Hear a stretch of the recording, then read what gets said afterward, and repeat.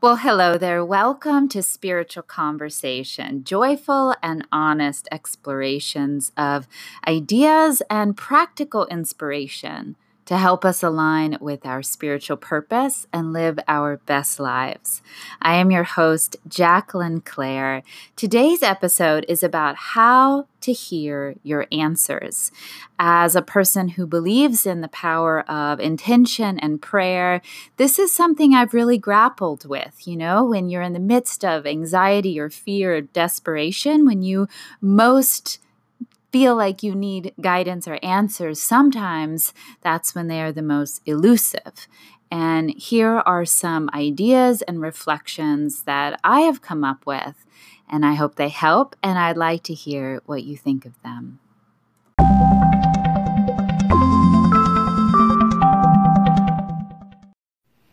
Hey, my friends, let's have a spiritual conversation. So today I want to share with something that I learned this week, an insight that I had about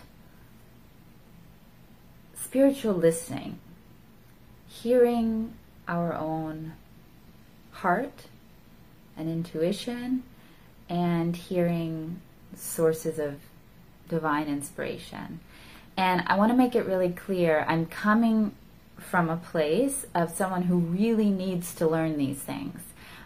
Because as much as I love the spiritual path and as much as like how that is a part of my DNA and what I'm about, part of that reason is because I struggle with it so much. And if overthinking, to some degree, obsessing and planning and that sort of thing, if those things like can be addictions, which they are, like I'm there. So, and I'm not saying this to confess to you guys. I just I want you to know this isn't like me trying to, share with you, mere mortals, the secrets of enlightenment. This is me freaking walking the path with blisters on my feet and sharing the things that I've learned because I have so needed to learn them. So if you struggle with being in touch with your gut, with your intuition,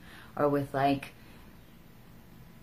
thinking yourself into a tornado or into a corner and you don't know how to get out of it, let me share what I saw this week. Okay, and let's see if it helps you as much as it did me. Okay, so yes, I'm living, that is part of my nature, to be this sort of tornado in my own head, and also I'm living through some stuff right now. And I was just like, my brain has just been like going around and around and around. And I was out to dinner with some friends, and I was sharing some of this, and these friends are like wonderful role models. And this very innocent suggestion was made that there's this very powerful long prayer that people have been known to say, and then they get these like miraculous answers or occurrences. And maybe I should say this prayer. And I was like, girl, I've been saying that prayer like 3 times a day, okay? And this one, and this one, and this one, and this one. And my friend was like, well, are you listening? And I was just like, how do you listen? I understand that that's important, but like legit, how do you listen? And I have started, setting my timer for a few minutes in the morning and sitting in silence. And I'm not knocking that, because I think that actually probably played a part in the little satori, the little insight that I had. But, it's not like, oh, okay, now I clearly hear the answers. Like for anyone who has lived, you know that it doesn't always work that way. But what was really beautiful is that in this sort of peaking of my own, sort of banging my head against the wall and talking with these really lovely friends, I started to answer the question for myself. It started with observing what I was doing. Like physically, I sort of caught myself being very meek and subservient. Like I was like hunched over and like, you know, like pleading with the universe and like confused, and I sort of like saw myself, and it's like, yes, this is a reality of my experience. This is a color that I have, but it's not all of who I am. And maybe I need to choose to step into my empowerment, step into my dignity, into my trust, because we are all spiritually powerful and capable people. So that was sort of the first step of like, are you the confused, like, you know, I'm trying to remember the character from Dracula, you know, his sidekick, Renfield, you know, like, are we just like, you know, these like desperate, confused servants that like can't stop thinking, or are we pillars of strength and calm and receptivity? So that was the first step of just choosing to step into that version of myself. And then when I left the restaurant, it was like coming out of a cave. It was like dark, and then I come out and it's this beautiful evening, and it felt very expansive. And this idea came to me, but it wasn't an intellectual idea. It was a very visceral idea of holding space for myself.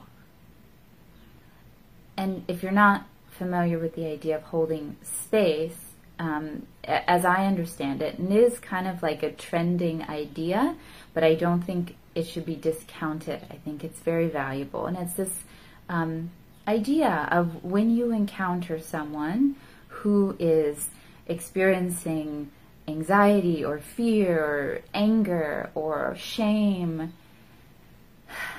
that you sort of become the tree spiritually. You spiritually put your roots down and your branches up. That's how I see it. And you hold the ground for them spiritually. You hold the tent down while they're having their windy experience. And you hold it down very present. It's not a space of judgment, like, oh, that's you doing your thing. No. It's like this embracing, holding a space of presence and non-judgment and acceptance and courageous compassion and empathy. And sometimes we're better at offering these things to others than to ourselves. And I saw that, and I thought about holding space for myself right now. And even as I say this, like, I feel a relaxation in my gut, you know? It's like, oh, okay. And it's like allowing the sentences to be unfinished, allowing the questions to be unanswered, being okay with not knowing where I'm going, and just holding space. And as I stepped into that, I felt this sense of openness and a little bit of mental peace and quiet like I had not known for a while. And I thought about like holding myself in this spiritual place and just loving compassion. Because sometimes it's really hard to be us. And it's hard to not know and to have questions and to have fears. And we don't need to feed that, but just, you know, hold it kindly. And this feeling has kind of evolved, which is interesting. And I have almost this visual of like holding up my apron, like to collect grace. And it's not demanding and it's not angsty. It's just as I hold space for myself, there's also this like receptivity, this readiness to receive whatever comes, when it might come, the answers, the inspirations, the experiences, what have you. So this is something that has kind of broken through my clouds, the mental clouds and mists, and I offer it. Let's see how it goes this week. If this is something that you feel that you need, let's see how it goes, and feel free to let me know what you think about this. And also feel free to let me know if there are topics that you would be interested in me talking about. I always really speak like from my heart, where I really am this week and what's really going on with me. And I feel like it's my inspiration of what maybe someone out there needs to hear, but I'm open to doing it a little bit more directly too. So before I let you guys go for a beautiful, loving, and compassionate week, I want to say thank you to my most recent patrons, Jay and Paul. Thank you so much for believing in my work and supporting it. And being like an inside part. So if you're curious about my Patreon, I have all kinds of cool rewards for different levels of support. I have links below, so definitely check that out. And my Jacqueline Claire Art Facebook page to see some of what I'm working on this long, hot summer of being indoors and painting. All right, my friends, have a beautiful week, and let's see how this lovingly holding space for ourselves and our questions goes. Bye-bye.